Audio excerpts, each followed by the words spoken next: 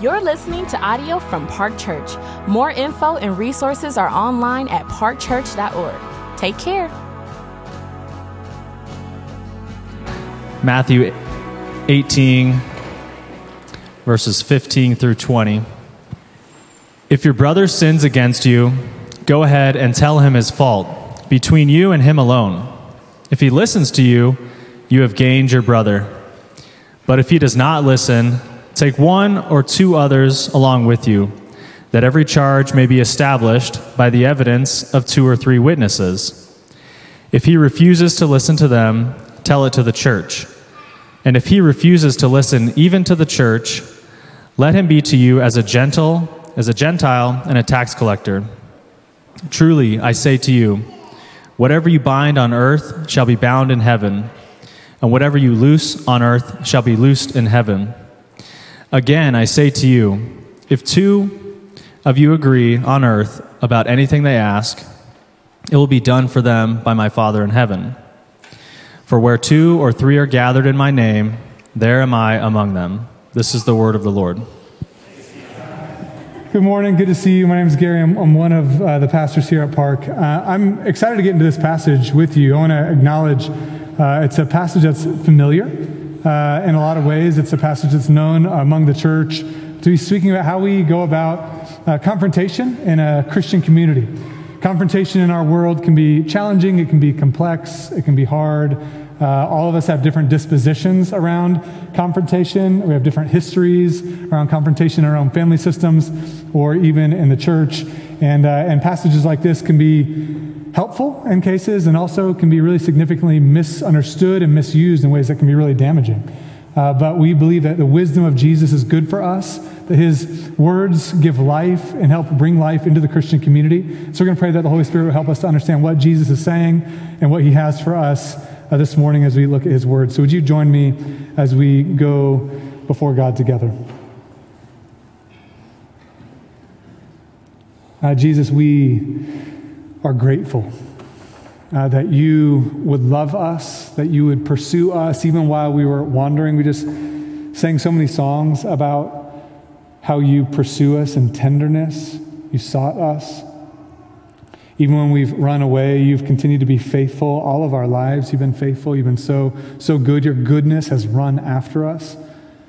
Think about Psalm 23. Surely goodness and mercy will follow us, will pursue us all the days of our lives, so that we dwell in the house of the Lord forever. And so I pray that you would help us today to hear and be attentive to the way your Spirit wants to pursue each of us individually today, but also the way you've called us to be a part of the way you pursue one another in love, in patience and kindness, with grace, with truth, for the sake of life, for the sake of joy, and for the sake of your kingdom. And so pray you pour out grace on us this morning. In Christ's name, amen. I'm curious if you were to describe how your family of origin handled conflict, what would kind of come into your mind? I expect the chuckles, because the chuckles are mostly a way we avoid the pain of that question. We're like, I'd rather not think too much about how conflict was handled in my family. Maybe it's because in your family of origin, there was a lot of anger. Maybe there were things that were kind of covered up for a while and then kind of explosions of anger. Maybe it was a household with a lot of animosity and tension. Or maybe it was a household where there wasn't anger. There's a pressure to maintain the peace, kind of what Dr. King would call a negative peace, which is like status quo, like the absence of tension, not a positive peace of like the presence of righteousness and shalom and wholeness, but like keep the waters calm. There's a pressure, so you felt like maybe you had to walk around on eggshells because you didn't want to disrupt the peace.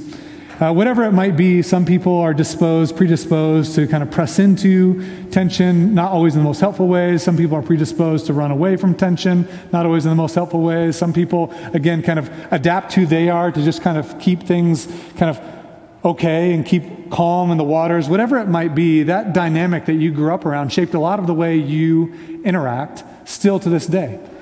For most of us, a lot of the way we interact around conflict, around confrontation, is more connected to, in some way, what we experience through our formative years. And so often we've kind of absorbed certain patterns and practices from the family systems we grew up in, and we kind of transfer those on. Other times we're so hurt by those that we react against them, right? So if you felt like you lived in a home where nobody ever confronted anything that's wrong and you felt a lot of pain in your home, but it was never confronted, you might think, I'm never going to be that kind of a person. I'm always going to confront. Or if you grew up in a home that was explosive and felt like there was anger and volume, you might, anything that sounds like confrontation or direct kind of like challenging of something, you recoil from, and you want everybody to be okay and be happy. And we kind of pendulum swing and absorb these practices, and we transfer things from generation to generation in a number of different ways. This is kind of basic kind of human formation. It's the way we are shaped by the families that we grow up in. Now, in society also affects the way we think about these things as well. There's recently an article that I thought was excellent by a guy named Jonathan Haidt, who is a sociologist and anthropologist, really thoughtful leader about different social dynamics that are at play in our current society. He recently wrote an article in The Atlantic called "Why the Past 10 Years of American Life Have Been Uniquely Stupid." Which, can we just say amen? You know, if there's like something to amen, you know, it's like, let's amen God's word and that sentence. Has been uniquely stupid. What is happening in society? What is happening? There's so much tension in society, this inability to listen to one another, to hear one another, to have healthy confrontation, to actually talk to each other, challenge ideas, listen to ideas, learn and grow, and offer thoughts to other people in ways that are constructive, that are loving, that are gentle, that are kind, that are humanizing. We live in a society where most of our kind of disagreements kind of degrade into these kind of vitriolic, polarized, tribal kind of like attacks of one another, where I'm going to gather together the people that think like me, and we're going to attack the other side, and we do it in public settings like Facebook and social media and things like that. And essentially what Jonathan Haidt does, he just tracks the sort of cultural evolution of what brought us to this kind of moment, and the way that echo chambers have been generated, a lot of even the psychological history of our nation. And so when you think about how do we deal with conflict, you've got your family that you grew up in, and you've got culture around us, which, you know, isn't offering a lot of help. We think, is there any wisdom for how we're supposed to engage in conflict, confrontation, disagreement in this life? We say, well, maybe the church is good at it. How do we think the church is at it? You know, thumbs up? No, let's be honest. It's bad here too. We're not good at it either. We struggle knowing how to disagree, how to confront, how to share concerns in constructive, loving, and helpful ways. And Jesus, in this passage in Matthew 18, is expressing the Father's love for his people, not just kind of a generic, like, I love my people, but the Father's loving pursuit of his people. Not just that we would be reconciled to God's love, that over time we'd be transformed to be the kind of people that reflect God's love in the way we live with him and with one another in this world. And so what we're going to see in Matthew 18 is a really beautiful passage, and specifically in Matthew 18:15, in this passage we're looking at today, is how God has called us to be the hands and feet through which he is pursuing, confronting, and bringing people back to experience his life, his love, his joy, his wisdom, his instructions for life. And we have a role to play in this. And so what I want to do this morning is just kind of take some time and back up and kind of walk into this passage in the context of Matthew 18 and spend some time trying to understand what is it that Jesus has for us. I want to acknowledge that some of the things that Jesus will teach us today run against the grain of our culture significantly, and against the grain of many of our dispositions as human beings. There are among us people who kind of lean into confrontation in healthy ways, but for many of us, we think about confrontation in really unhealthy ways that are kind of motivated more by anger or defensiveness or personal woundedness of some kind, or we run away from conflict. And this passage, I think, runs against the grain of a lot of the way we tend to approach relationships inside the body of Christ. And for me personally, when I find passages in God's word that are hard, I have learned and am learning to lean in. Because what it means is there might be wisdom here that is really important for us, that we maybe as the people of God desperately need to hear, desperately need to process and think, God, what do you want to teach us? Maybe there's a way that we're behaving, maybe there's a way that we're interacting, maybe there's a way that we're relating that is not the way of the kingdom. And I think that's what Jesus wants to teach us here, is the way that we as the new family of God are supposed to relate, especially with respect to confronting one another as we see each other wandering away from God's wisdom, for life, God's reign and God's goodness. And so we're going to jump right into Matthew chapter 18. I'm going to just look at the first couple words here and draw a couple notes about the passage in general, and then we'll walk through the process that Jesus lays out and talk about what that means for us here. So look with me, Matthew 18, verse 15. Jesus says to his disciples, "If your brother or sister sins against you, go and tell him his fault between you and him alone. If he listens to you, you have gained your brother or sister." Everywhere it's going to say brother here. It could be brother or sister. If you're brother or sister in the body of Christ, those who call themselves Christians. It's talking about the Christian community. It's not talking about if you see anything happening out in society, make sure you're the sin police in society and go tell all of society where they've all sinned and your neighbors and your coworkers. We're just looking around. If you see anybody sinning, go tell them. No. If you see your brother or sister in Christ in sin, you have a role to play. So what I want to do is actually back up into the context of this passage and talk about the heart of God around this command and this instruction for us. All of Matthew chapter 18 is Jesus giving instructions to his people about what it means to follow him in this world. And so Jesus has come into the world to bring the reign of God, to bring the kingdom of God. And as he's bringing the kingdom of God, he's bringing people into his family, into this new family, not because of the good things they've done or the bad things, but when people turn from their way of life to trust in and to follow Jesus, they're in the kingdom. And he's saying, once you're in the kingdom, here's how life in my kingdom is supposed to look. And some disciples say to Jesus, well, who's the greatest in the kingdom? What do you really value in your kingdom?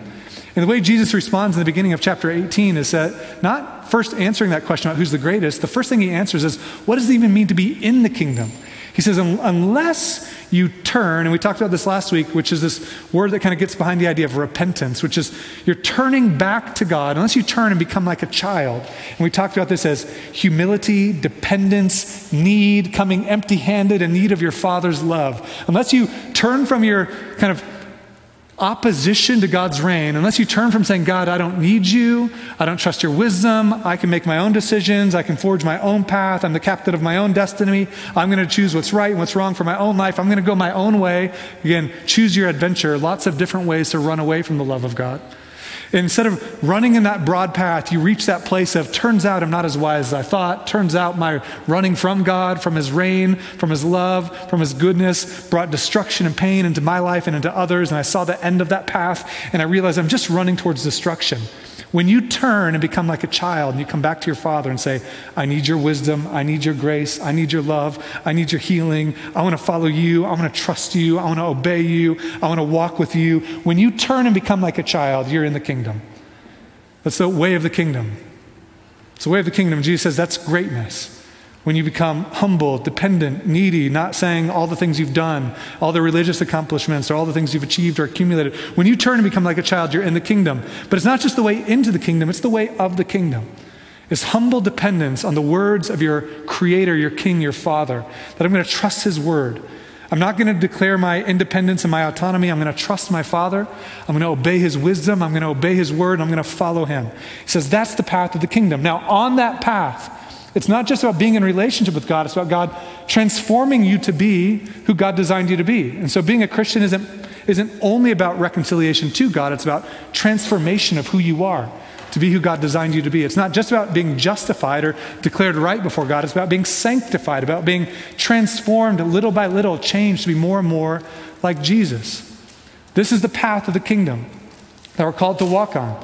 And as we're walking that path, in Matthew 18, Jesus says there are threats that are going to be tempting you to turn away from that, to turn back to doing it your own way, to turn back to your own wisdom, your own thoughts, your own kind of ambitions and agendas for life, and to turn away from the reign and the love and the authority and the goodness of your Father. And those threats are outside of us, people that tempt us with different ideas and thoughts to run away from the presence of God. Those threats are also within us, things in our own heart that tempt us to turn away. And that turning away is the Bible word for sin. This is this sin. So if you see your brother or sister sinning, if you see them in sin, if you see them turning away from the reign of God, you have a role to play. What we found in the passage last week is when God sees us straying away, remember Jesus compares the Father to a shepherd. He says, if the 99 sheep are in the fold and they're running after the Father and one sheep goes astray, doesn't the shepherd run after that one sheep, leaves the 99 there, runs after the one, puts that sheep on his shoulders and says, I found my lost sheep, I'm bringing him home, and he brings him back on the path, and it's this rejoicing. The Father doesn't want a single one of his sheep to run towards destruction. He wants to pursue them and chase them down and bring, again, this repentance to come back and say, God, I turned away from you again, but I'm trusting in your mercy, your reign, your goodness. The question we're asking here is, how does God pursue his straying sheep? How does he do that? How does he run after us? If his mercy is running after us, if his goodness is running after us, if he's like a shepherd who seeks after the straying and lost sheep, how does he do it? It's through you and it's through me. It's through his spirit-filled people that we have a role to play in the way that God is pursuing his straying sheep. We have a part to play. Jesus has given us instructions, commands, saying, I want you to be the hands and feet and the voice of the Father's love towards one another when you find each other straying away. And before you kind of get into this mind of, well, we don't want to be judgmental. I'm just saying we're all the strayers, right? That old kind of hymn, Come Thou Fount, which says, prone to wander, Lord, I feel it. Prone to leave the God I love. Right? That's all of us. We're so prone to wander.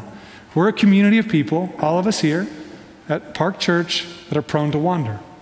Nobody's like that person that's just like, man, you like walk that line perfectly, like never wandered, never veered away. We're all stumbling, we're all falling, we're all being tempted and turning away. And God wants to pursue us, and he wants us to be a part of that process. There's a book by a guy named John Mark Comer, who was a pastor in Portland area. It's called Live No Lies. And when he's talking about the enemies of the soul, the things that are tempting you to turn away from the reign of God, he uses an old framework that's biblical and kind of a part of church history about the three enemies of the soul are the world, the flesh, and the devil. The world, the flesh, and the devil. And when he talks about the devil, he, I think, does a good job kind of encapsulating what the devil does. He's the deceiver. What the devil offers us as we're on this path is deceptive ideas. Like God says, this is my wisdom, this is my way, I want you to abide in me, come to me with humility, with love, with righteousness. And there's this deceiver that says, hey, that sounds good, but there's another way that's a little more enjoyable. God just doesn't want you to have joy. He's trying to hold something back from you. There's a different way of life, or that's old and antiquated, and these ideas are kind of like, we've kind of grown past them. There's other ways of freedom to do what you want. You don't want to be stuck in this kind of like old, kind of crusty religious thing. We've transcended that, and those ideas are deceptive, right? And they deceive people. They sound good, right? The very nature of deception is that it doesn't feel like deception. It feels like something's appealing to it. And that's what the devil does. He's offering these deceptive ideas. God has wisdom for the way you think about generosity.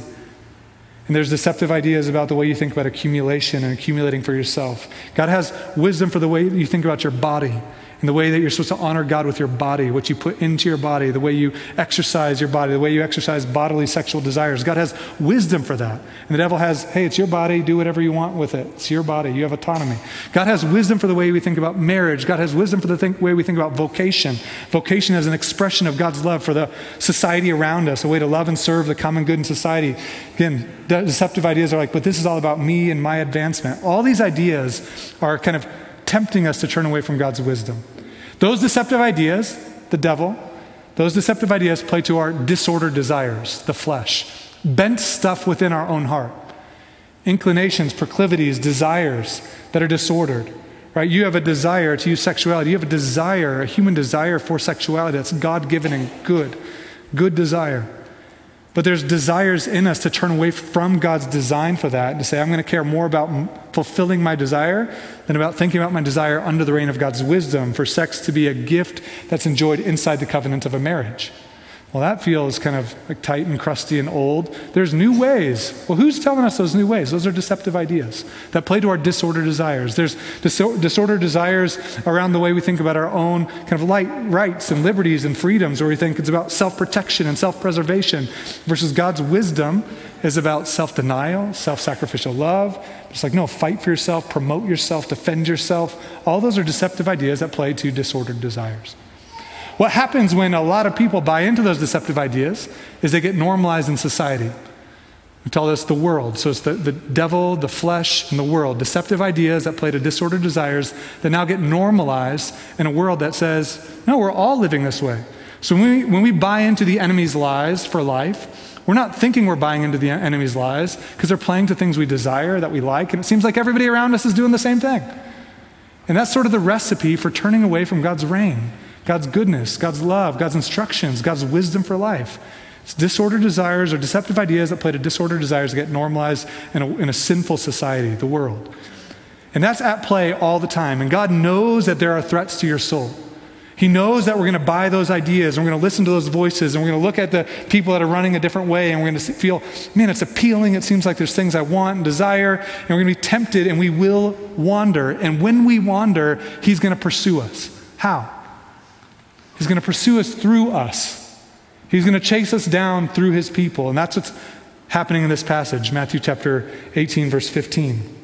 If you see your brother or sister turning away from God's wisdom, buying into those deceptive ideas, leading into the flesh, those disordered desires, running in the way of the world, running against the grain of God's kingdom and God's design for human flourishing, when you see that, you have a role to play. Now, one of the things in this passage is it says, if your brother or sister sins against you. If you have an NIV or New American Standard Bible, you'll notice that the phrase against you is not in there. It's not in there. And the reason why is in the earliest manuscripts of the New Testament, that phrase wasn't included. And so this is a thing called textual criticism, where your Bible, which is reliable and authoritative, is this kind of product of a lot of really faithful people that have worked, that have discovered old manuscripts, brought those together, and occasionally there are what are called variants, where there's slight differences. And so there's a whole field of study called textual criticism, where really intelligent people that pay attention to where manuscripts are found and when they were found and where they were written and kind of what kind of textual tradition they're a part of have worked hard to bring us our Bible today that you can trust and rely on. It's really a beautiful process that God has done to preserve his word, this ancient, beautiful kind of gift that he's given his people. But there are cases where different manuscripts say different things. And this case is one of them, that the oldest manuscripts don't include that phrase, against you. So most modern scholars would agree that it likely was not a part of Matthew's original gospel, that it was later scribes that added it for a number of different reasons.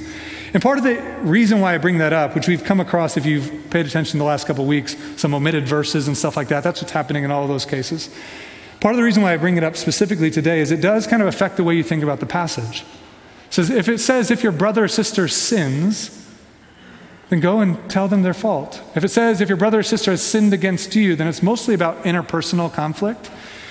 And I, again, agree with most modern scholars that would say against you wasn't originally in there, which makes the heart of the passage in Jesus' instructions about God's heart for his people, not most significantly about an interpersonal conflict. It doesn't mean that interpersonal conflict is precluded from this instruction.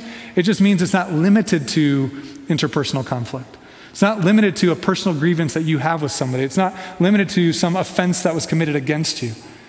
That if you as a brother or sister in Christ see a friend that's wandering away from Jesus, you have a responsibility to extend the heart of God in the pursuit of that person, wanting them to stay faithful to Christ, his reign, his goodness, his wisdom for life. And so that's what's happening in this passage. Jesus is giving us instructions for how to be the hands and feet and the voice of God as he pursues us. And let me just pause for a minute to bring us back to, I think, the heart of this passage. If you want to follow Jesus, like really follow him, be an apprentice of Jesus, be a disciple of Jesus, not just like get to heaven when you die by praying a prayer when you're a kid, but believe that Jesus is Lord, he is King, he is the Christ, he is the Son of the living God, he is the human being par excellence, he is the exact imprint of God's nature in human form, he is the one who shows us what human flourishing looks like. He not just has come to reconcile us to God, he's showing us what it means to be human. Like the Great Commission, we're supposed to help people be baptized into this covenant community, baptized in the name of the Father and the Son and the Holy Spirit, and we're supposed to teach people to obey, to observe, to follow the way of Jesus, everything he commanded us. If that's true, and if you want to follow Jesus, if you knew that you're trying to follow Jesus in a world where there are lies that are going to be permeating your life, there are disordered desires within you that are going to be tempting you to turn away, and there's a whole current of culture that's pushing in the opposite direction, and that you know to stay faithful to Jesus is the path to life and joy and flourishing, wouldn't you want, if you veer off course, God to pursue you? Wouldn't you want him to chase you down and remind you, no, you're buying into a lie. You're buying into a lie. You're turning away from wisdom. You're headed back towards the path of destruction. Wouldn't you want that? I would want that. I've needed that so many times in my life. And the way that God has designed for that to happen, he can convict you of sin through his Spirit when you sit here on a Sunday. That's real. He can bring conviction into your heart as you're laying in bed at night, but there are times those lies seep in a little deeper. They seep in a little deeper when we find ourselves living in patterns, and we find ourselves suppressing the voice of God, pushing past the conviction. I don't want to turn to him again. I want to hang on to this thing in my life that I know is hard, and I know God doesn't like it, but I want to hang on to it. Well, what do you want to happen now? Do you want God to be like, all right, I tried? Wouldn't it amazing mercy that he would say, I want my people to be a part of pursuing one another, caring for one another, helping each other stay faithful to me, to walk with me, to trust my reign and my wisdom for life. We want this to be true, even if it feels, again, against the grain of our dispositions or our cultural value set. So Jesus gives instructions for what this looks like. If your brother or sister sins against you, and here's the process he lays out, it's not intended to be a kind of rigid formula.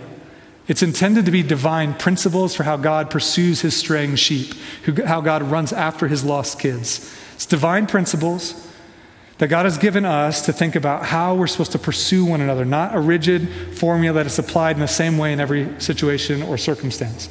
So listen to what he says. If your brother or sister sins, go after them. Tell them his fault, where they've stumbled, where they've turned, between you and him alone. If he listens to you, you've gained your brother. Notice the heart is to regain, to reconcile and restore your brother or sister to faithful following Jesus, to be a part of this family of God that's pursuing Jesus together. So when you see it, he says, go after them. You and that person alone, nobody else. I love that. It doesn't say go post about it on Facebook. He doesn't say, go grab some friends and be like, can you believe what they did, and start gossiping about him? I really noticed that person's been doing this and this and this. And do you notice what they're doing with their lifestyle? And do you see what they did over here? And gossiping about it, nor baptizing gossip in a prayer meeting. Just like you'd pray for my friend, and then you kind of share all the things that your friend's struggling with, and we just need to pray for our friend and bless their hearts. And, we just kind of Christianize gossip. Gossip is so pervasive in Christianity, it makes my stomach turn.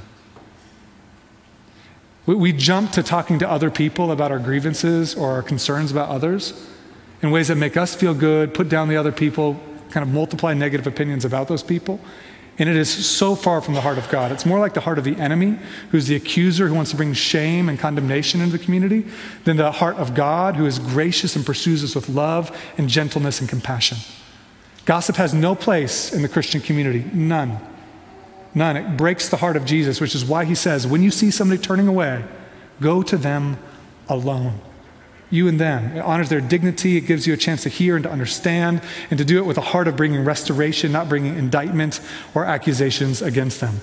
Now, I 100% understand that there are ways that this passage has been and can be significantly misunderstood and misapplied.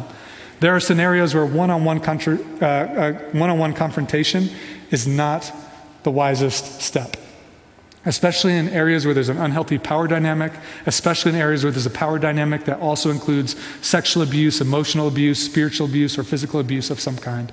Asking somebody and saying, well, you didn't go to them one-on-one, and saying like this person who's felt kind of hurt by somebody else who has some sort of power over them in some way or fashion or realm is entirely inappropriate, and it misses the whole heart of this passage.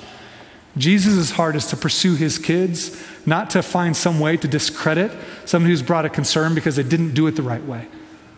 There are times where somebody might confront you and they don't do it like this, and your job is not to be like, well, you didn't Matthew 18 me, you didn't talk to me first, and therefore you're wrong. Well, what if they're not wrong?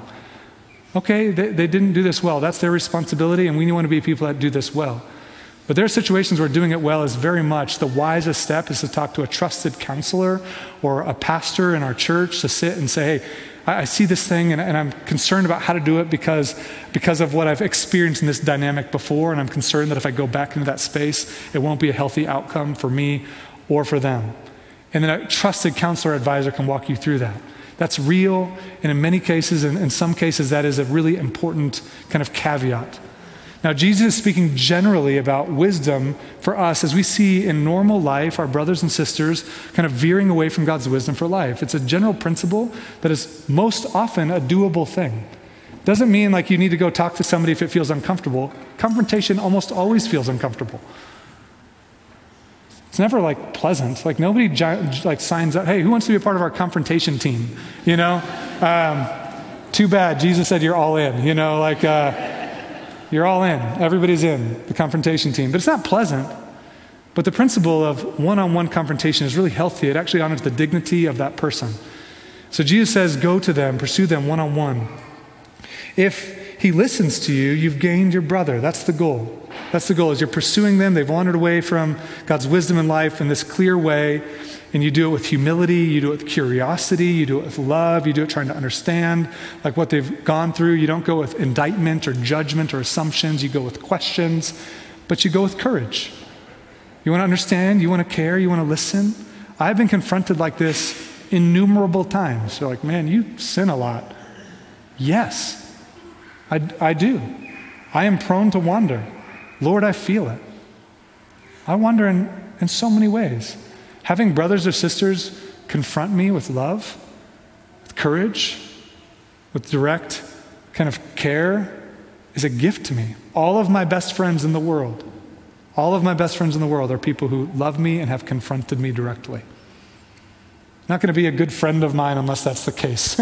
I need that in my life. What I mean is I most value the friends who can say the hard things to me when they see something in my heart. They see an attitude, the way I'm talking about something, the way I'm kind of processing something, the way I'm defensive in an area, the way I kind of like have spoken about somebody. To have somebody confront me and say, I see something in your heart there that doesn't feel to me reflective of the heart of God.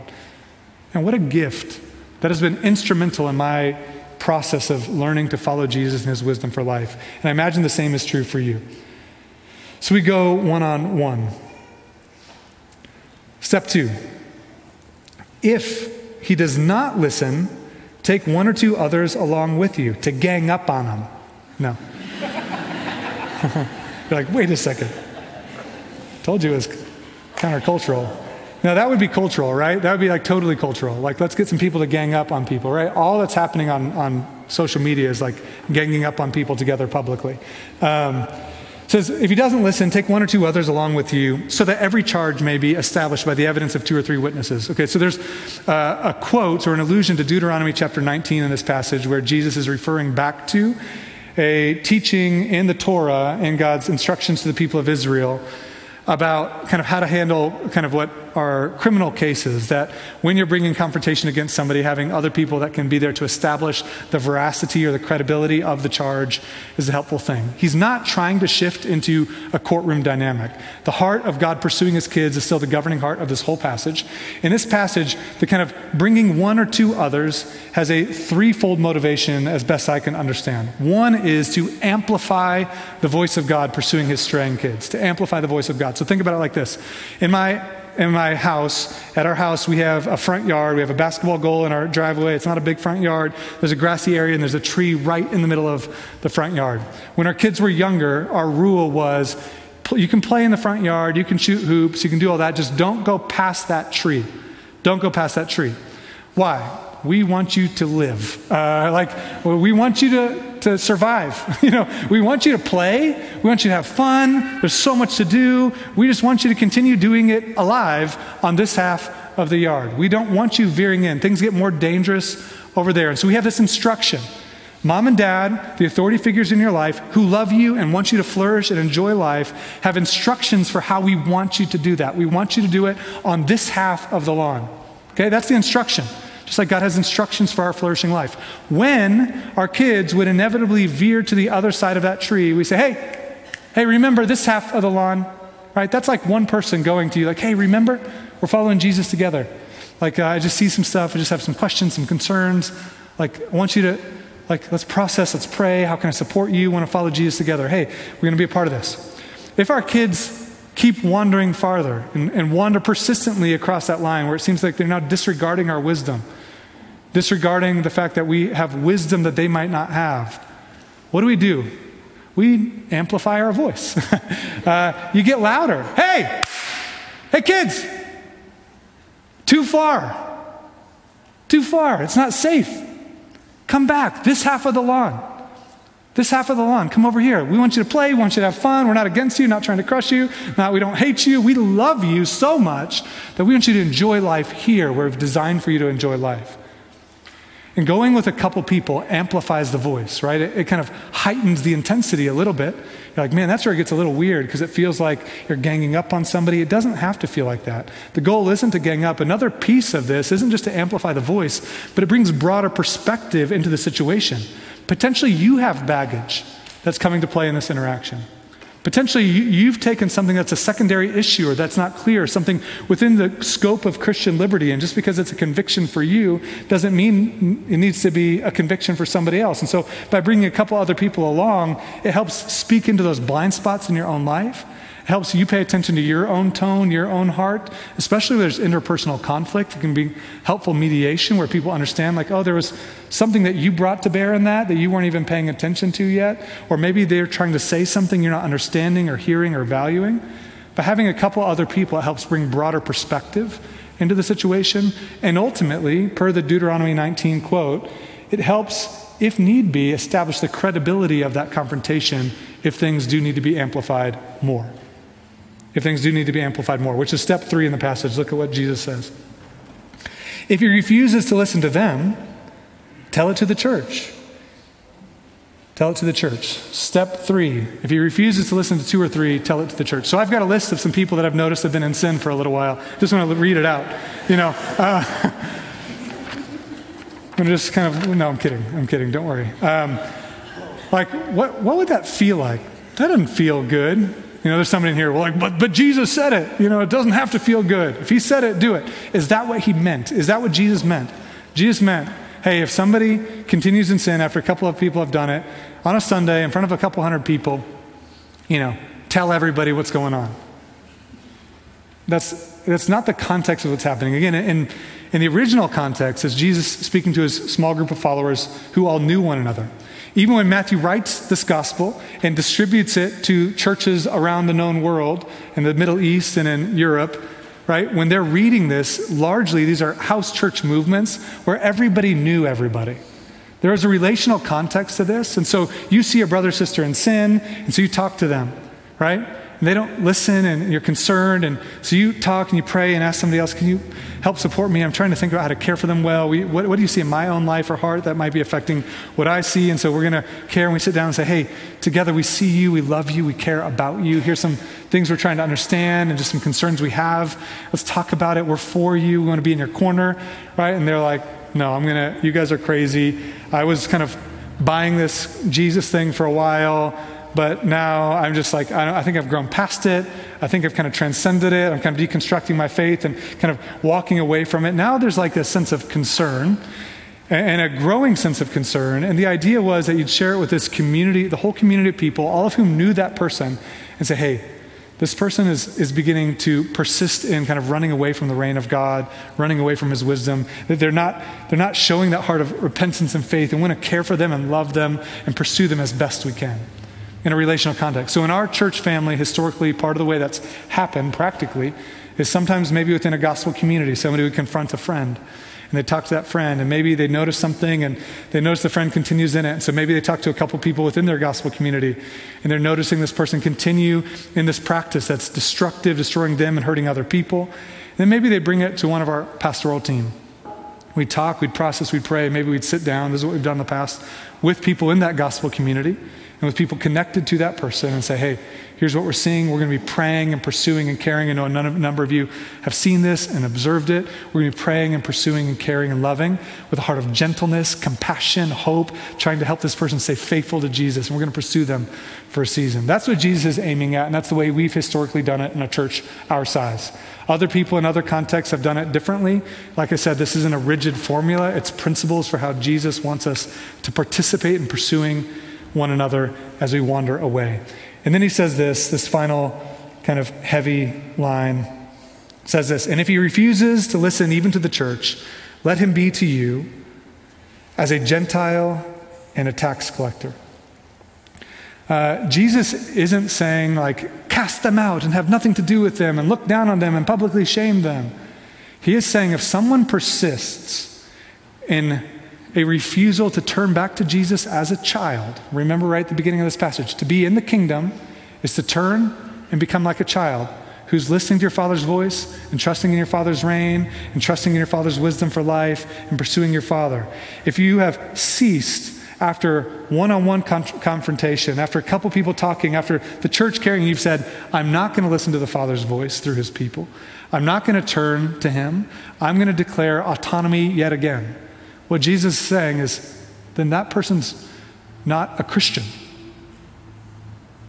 Not a Christian. Is it this like definitive indictment? Like not never? It's just no. If they're persisting in unbelief, then they're no longer exhibiting the telltale sign of what it means to be a Christian, which is repentance and faith.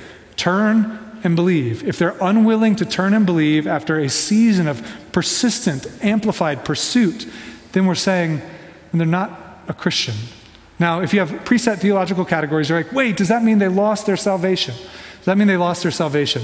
I think often we take this idea of eternal security and we apply it in ways that the Bible just doesn't apply it.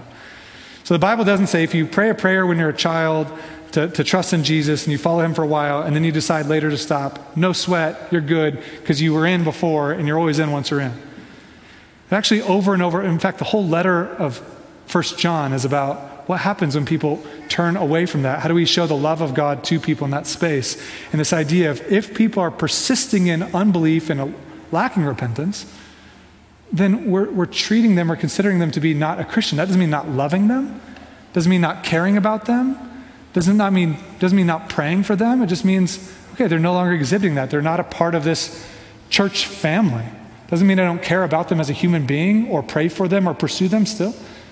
But it does mean that there's something that's fundamentally changed. Jesus tells a whole parable about when the word of God goes out and it lands on different kinds of soil and different kinds of people hear and listen. A lot of people spring up right away and like, I'm going to follow Jesus. I'm going to trust in him. I'm going to pursue him. And for some, the cares of this world and the deceitfulness of riches choke them out and they go back to the way of the world. I'm going to pursue my life my own way, the way my neighbors and coworkers and colleagues do. I'm going to go that way. They've fallen away. Doesn't mean there's no evidence. It means that they've fallen away. For others, they start pursuing it and the suffering and the pain and the difficulties of life eventually make them say, I don't want Jesus anymore. I don't want his reign. If there's a God, he would be good and my life hasn't been good. And so I don't believe anymore and I'm going to wander away. Right? There are all sorts of reasons why people would wander away. And this passage is showing us there's stuff within us and around us that contribute. How do we know who the true people of God are? It's the people that become like children. Maybe it's after a series of confrontation. Maybe it's after one. Maybe it's after months. Maybe it's after a couple years of people praying and pursuing. But eventually there's that heart of coming back to God as a father with humility. And I ran away for a long time and like the prodigal son, like I ran out there and I spent that money and I took all those things and I tried to enjoy it and I tried to build my life apart from you and it just led me to pain and disaster. And you come back and you're coming back to the Father and you're like, is he going to accept me? How are the Christians going to feel about me? Are they going to shame me? And what's God's heart towards those people? He runs after them and throws a party and invites everybody in. My child who ran away is back home. Welcome to the community of grace.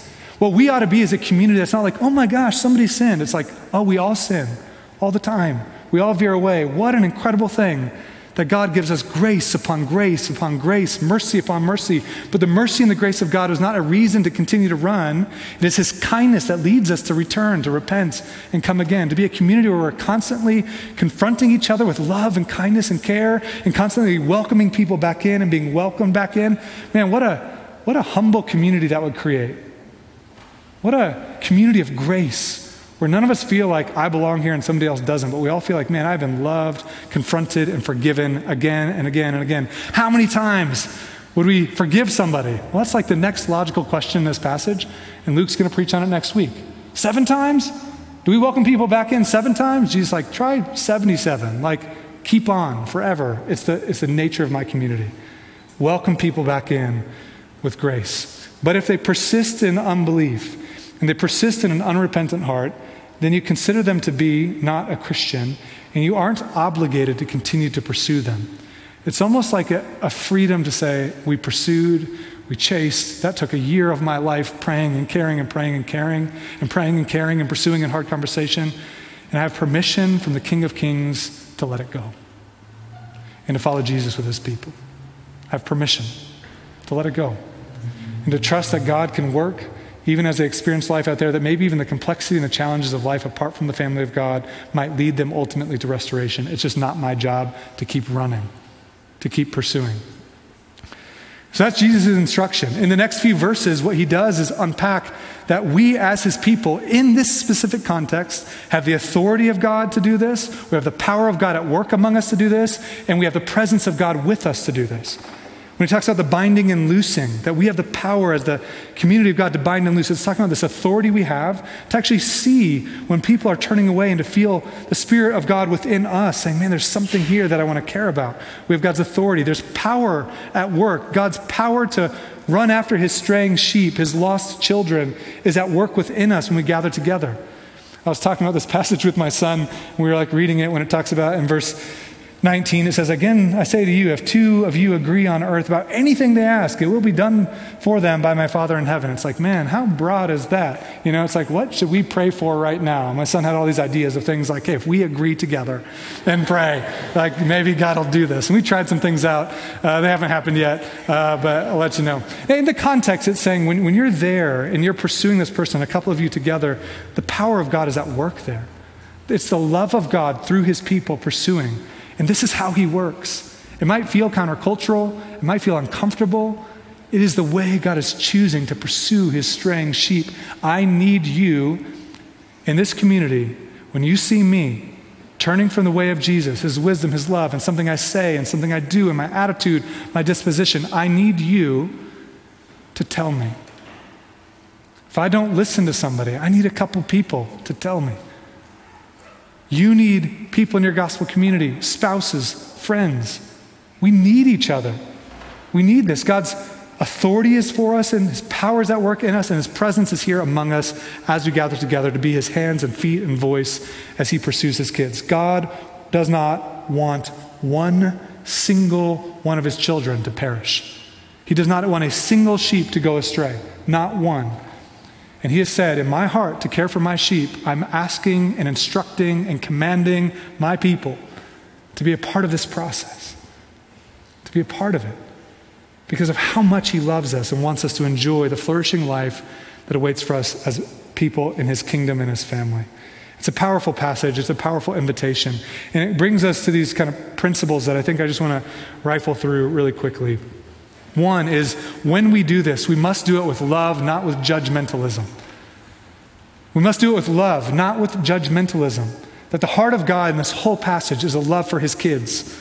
The whole passage is a love for his kids. Everywhere it talks about confrontation, places like Galatians chapter 6, it says, brothers, if anyone is caught in any transgression, you who are spiritual should restore him in a spirit of gentleness. Gentleness, this love, this compassion. With love, not with judgmentalism. Second, with humility, not with self-righteousness. Jesus gives instructions about, before you confront somebody, first take a look and see if there's any big old logs in your eye. In fact, he doesn't say take a look. He says, first remove the log from your eye. He presupposes there's a big log in your eye. Pay attention to that real hard. If you think, not in my eye, like that's a big log in your eye. You know, there's a big log in your eye. And it's going to be hard for you to see clearly and come with the heart of God to your friend and address the speck that's in their eye if you haven't first worked really hard to pay attention to the brokenness that you carry in life. The whole next passage is going to be about that. The debt we've been forgiven, the grace God shows to us is so significant that if you don't understand how gracious he has been to us, how merciful he has been to me, if I don't let that seep in, then I come into situations with self-righteousness, anger, frustration that has no part in confrontation. So first, pay attention to the log in your own eye. I think about in the midst of marriage conflict, when I slow down enough to pay attention to, God, what am I bringing into this scenario?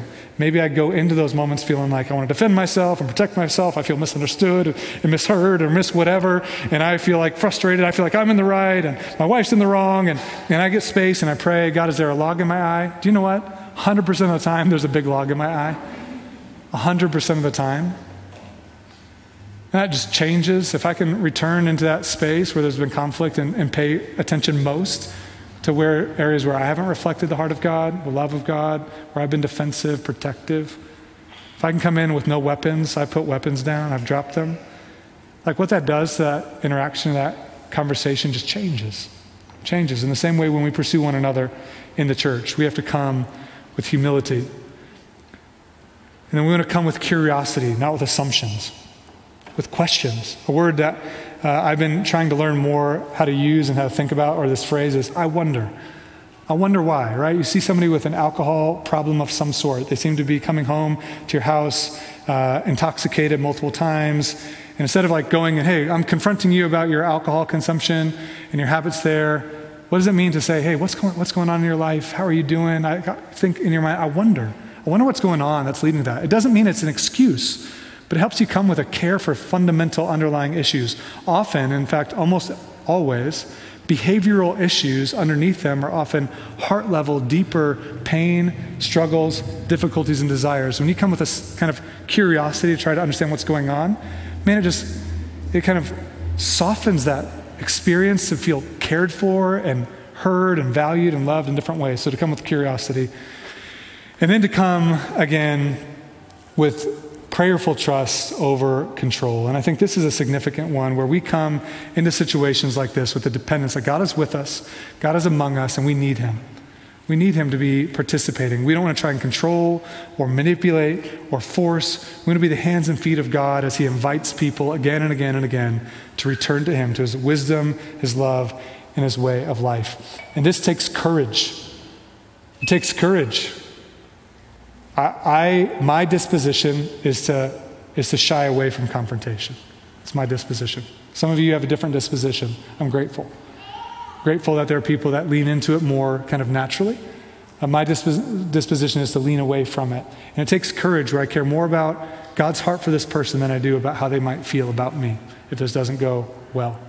And there are times where I've participated in conversations like this, many, that have been really beautiful and restorative. And there are times I've participated in conversations like this that have been incredibly painful, that have meant the end of friendships, like things that grieve and break my heart. It's hard. But God has instructed us to participate in this because of his heart. He is a God who sent his son into the world to pursue us while we had gone astray. All of we, like sheep, had gone astray. We had turned every single one of us to his own way. And the Lord sent Jesus into this world to come in and take upon himself the iniquity of us all. That in love, he pursued us. In love, he laid down his life for us. And in love, he sent us his spirit to participate in what he's doing, that we'd be a people that follow him faithfully to the end. Let's pray that he would do that among us. Jesus, we come right now and we need you.